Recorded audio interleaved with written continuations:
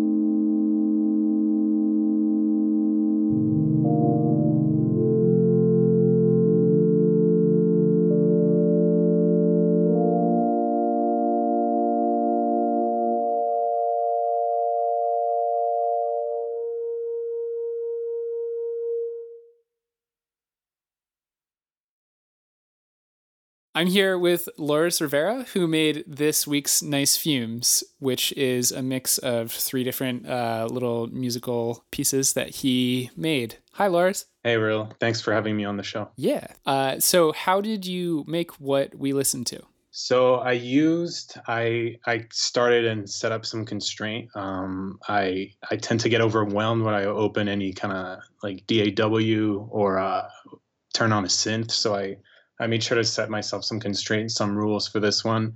I use this thing called a monome, which is like kind of like this super simple kind of grid-based synth, which I forget what they're called. It has like a little line that goes from left to right, like a sequencer. That's the word. So it's like an uber basic sequencer. That was for track number 2, actually. I decided to just use that only and see where I could go with it, and kind of treat it not as a jam session, but kind of like a free flowing experiment. And the first track, it was mainly Ableton and a lot of like kind of recorded sounds that I love to capture on this like little handheld recorder. I kind of just love industrial noises and textures, so that's what that track was all about. And then the third track was with this microKORG synth, where I edited a patch that kind of sounds kind of like a Rhodesy kind of synth, and then post processed it with some kind of like flangey noise modifier and stuff like that. I think that everybody I've talked to basically has in some way or other talked about setting constraints for themselves. So it's interesting to hear what those are.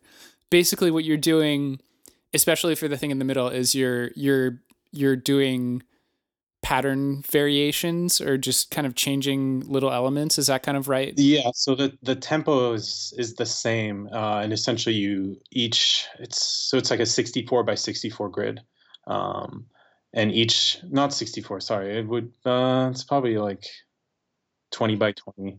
But it's like it's literally just a grid of squares that like the notes trigger. Correct. Yeah, each column or each row is an instrument, and then each column is the tempo, is a beat on that tempo line. So you can literally just trigger on and off the sound, and it's super intuitive, and I just love the visual aspect of it.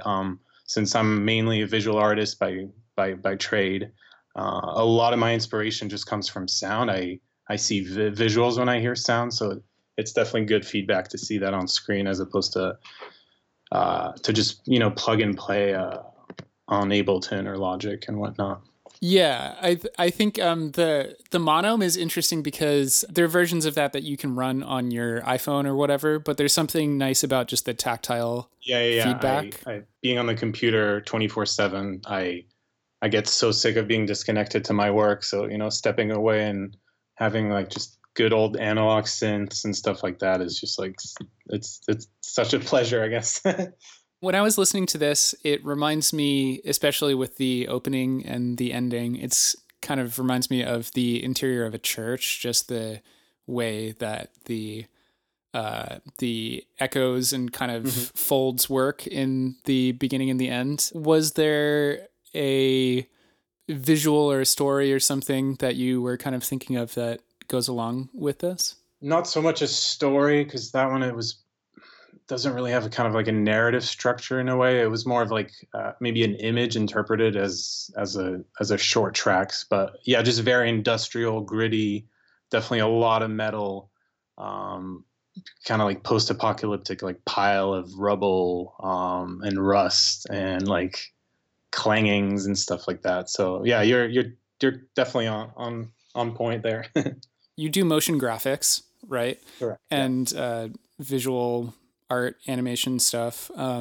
So how does that relate to making music? Yeah. So, I mean, I don't think I have synesthesia, but I do think, to me, like song or just audio creates visuals in my head. Like I see immediately a certain sound as a shape or an object. Not in the same way as people, like certain numbers of certain colors and that kind of thing. But yeah, it's weird working on an animation, on a project for a few days, and it's silent. You see things moving on screen, but you want it to make a sound. Like it for me, at least it's like a natural instinct to associate a sound to a movement or to just to anything really. Everything should have some sound, and some of them can be even silence. But just seeing that interplay of layered sound in my work, or at least trying to add that in my work, is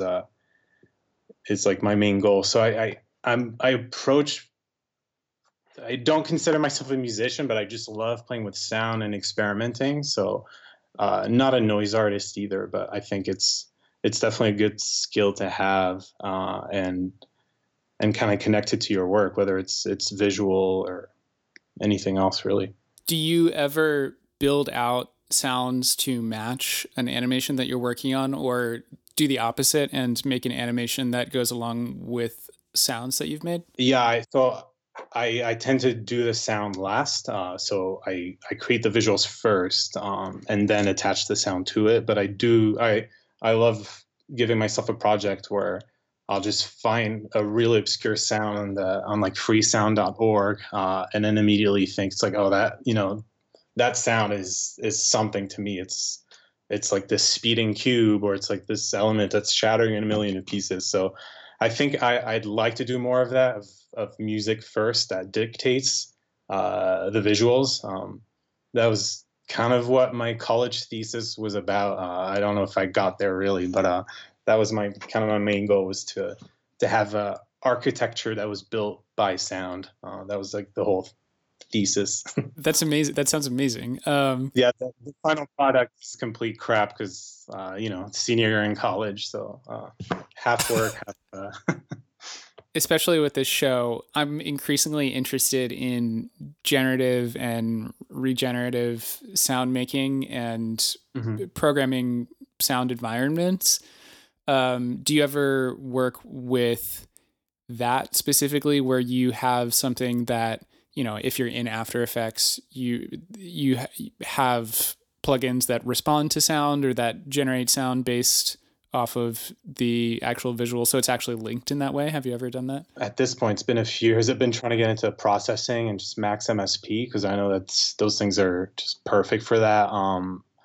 Mainly, it's been my just kind of the work I do day to day, like commercial work, I guess, that kind of dictates my work in a way. If I wish I had more free time to do that stuff, but that's definitely on my radar. I'm like, itching to get that client that asks for like a kind of an installation based project, or even just someone else to work on that with, because I'm not very like into programming that much, and I know it's just very language based. So definitely something I would love to get into, because yeah, hand positioning sounds to an animation is definitely a pain in the ass. And if I can have a program generate the noise for me based on keyframes, that would definitely be a lifesaver. Well, I think it's very interesting to imagine, as you were talking about, visuals being generated from the sound first, because I think sound is so immersive and so subjective in this way that if you asked everybody to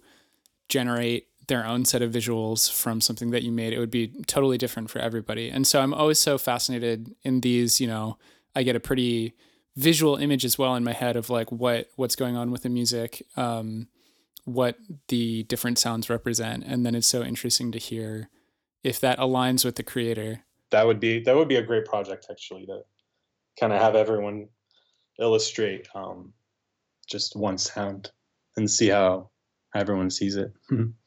Is there a place that people should go to look at your work or listen to your work? Yeah, I'm in the process of kind of rebooting my audio work. So most of my work, visual work at least, is available on my website, lorisrivera.com. And then a lot of sound design that I worked on is usually tied to those visuals. So, but yeah, coming soon. I'm really hoping I add another section to my website, which is just dedicated to audio. So wonderful. Well, Loris, thank you so much for making this piece for Nice Fumes. I really enjoyed it.